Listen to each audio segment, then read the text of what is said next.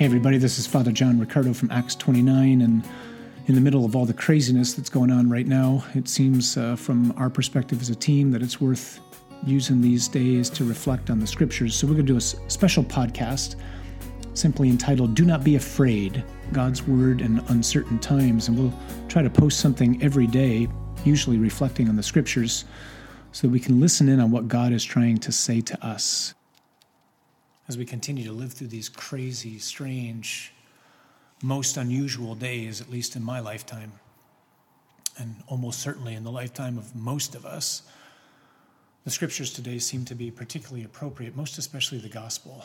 I just want to share with you what I felt like the Lord was sharing with me as I was praying with it this morning and celebrating Mass here in the office where I work. So the gospel has to do with Peter coming to Jesus asking an all-important question, and one that we all struggle with. The question has to do with forgiveness. Namely, how often do I need to forgive someone who's hurt me?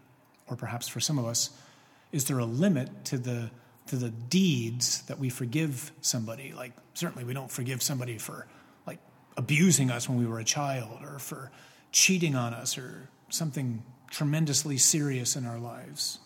But Jesus actually says, yeah, we do. And we have to continually forgive. So Peter asks the question, Lord, do I have to forgive somebody as many as 7 times? And Jesus says, no, Peter, not 7 times, 77 times, which is more or less Jesus' way of saying to Peter, Peter, stop counting. And so he says to me too, stop counting. Forgive all the time, every time, no matter what. And then he goes on to tell a parable. So it's a story, right? That's the reason for the parables, because stories have a way of lodging in our minds and putting us there in a way that's a little bit more dramatic and impactful than simply telling us to do something. And the story has to do with a king, this would be God, settling accounts with his servants. And he calls the first person in who owed him, unfortunately, our translation in the gospel today says a huge amount, but Jesus doesn't say a huge amount. Jesus says this man owed the king 10,000 talents. Now, you might be saying to yourself, well, that's not really helpful. A huge amount, I can kind of get my head around. What's 10,000 talents? Well, a huge amount to a kid might be $5. To some of us, it might mean $100. To some of us, it might mean $1,000. But 10,000 talents is the largest monetary unit that was known in the ancient world of Jesus. It's the equivalent of 100 million days' pay. That is to say, it's 273,000 years worth of work. That's not a huge amount. That's an unimaginable amount. And what happens? The man falls down, says to the king, be patient with me, and I'll pay you back in full, which, of course, is not possible. Nobody lives 273,000 years. He can't pay him back. But the king, Jesus says, is so moved with compassion that he let him go. And he didn't just say, okay, I'll give you time. He says, hey, you know what? Why don't we just write the whole thing off?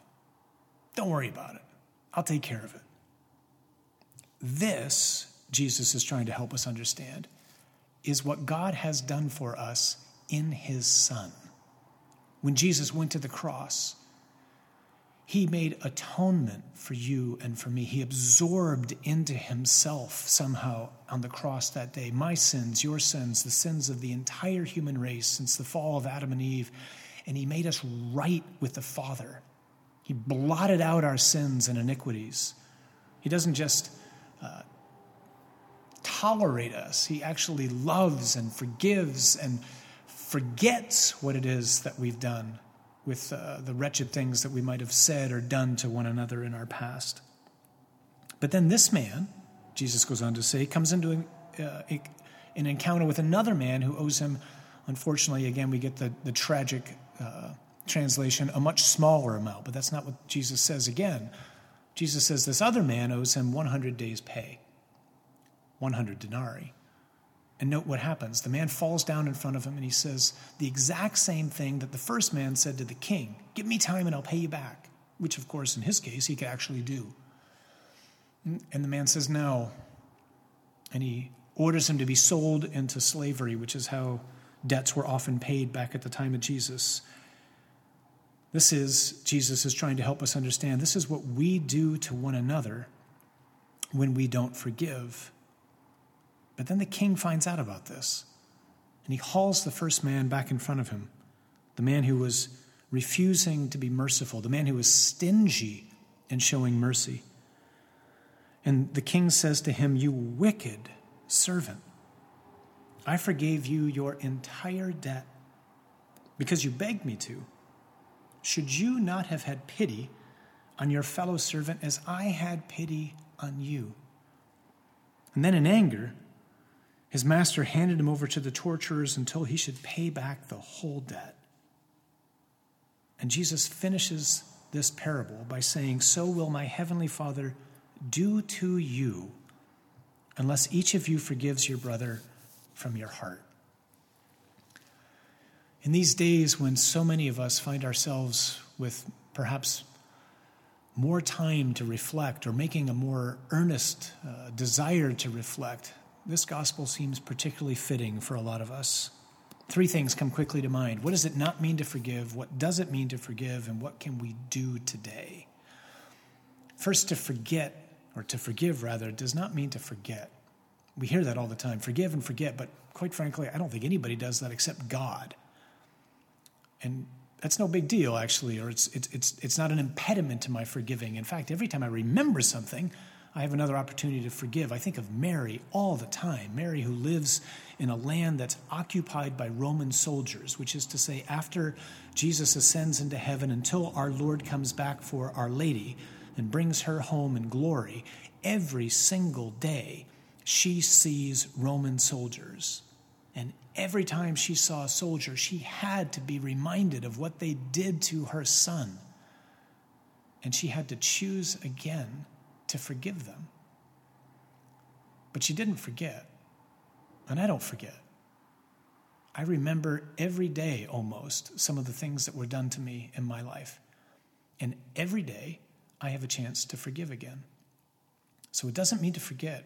It also doesn't necessarily mean to be reconciled. There's a huge distinction between forgiving and reconciling. Hopefully it can happen in our life, but for some people in our lives, reconciliation isn't going to happen until we all get into the kingdom of heaven and the Lord comes back and puts things right. But even though we may not be able to be reconciled with others, either perhaps because someone doesn't acknowledge the wrong that they've done or simply because we can't trust each other in the way that reconciliation really requires, it doesn't mean we can't still forgive them. So what does it mean to forgive? Well, it's an act of my will. It's not an act of my feelings. And I heard a man once say the best description he ever heard of what it means to forgive somebody is to say to them, you don't owe me anything. I don't want you to pay. I don't want you to get yours. I don't want you to feel what you've made me feel. I release you and forgive you. So with that in mind, what should we do today? Well, let's take the gospel to heart.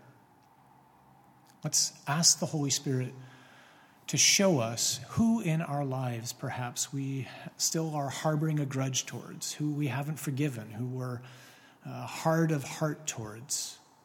And then let's ask the Lord to give us the grace that we need to truly be able to say, if nothing else, at least in our prayers, Lord, this man or this woman, they don't owe me anything. I release them, and I ask your blessing upon them today. Help me to extend to those in my life, especially those who have hurt me, the same mercy that you've extended to me.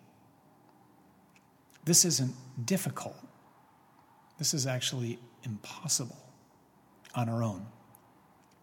But I'm not on my own, and neither are you. God's Spirit lives in me, and he lives in you, and he enables us to do what we cannot possibly do on our own. So let's thank the Lord for the word today that he gives us in the scriptures.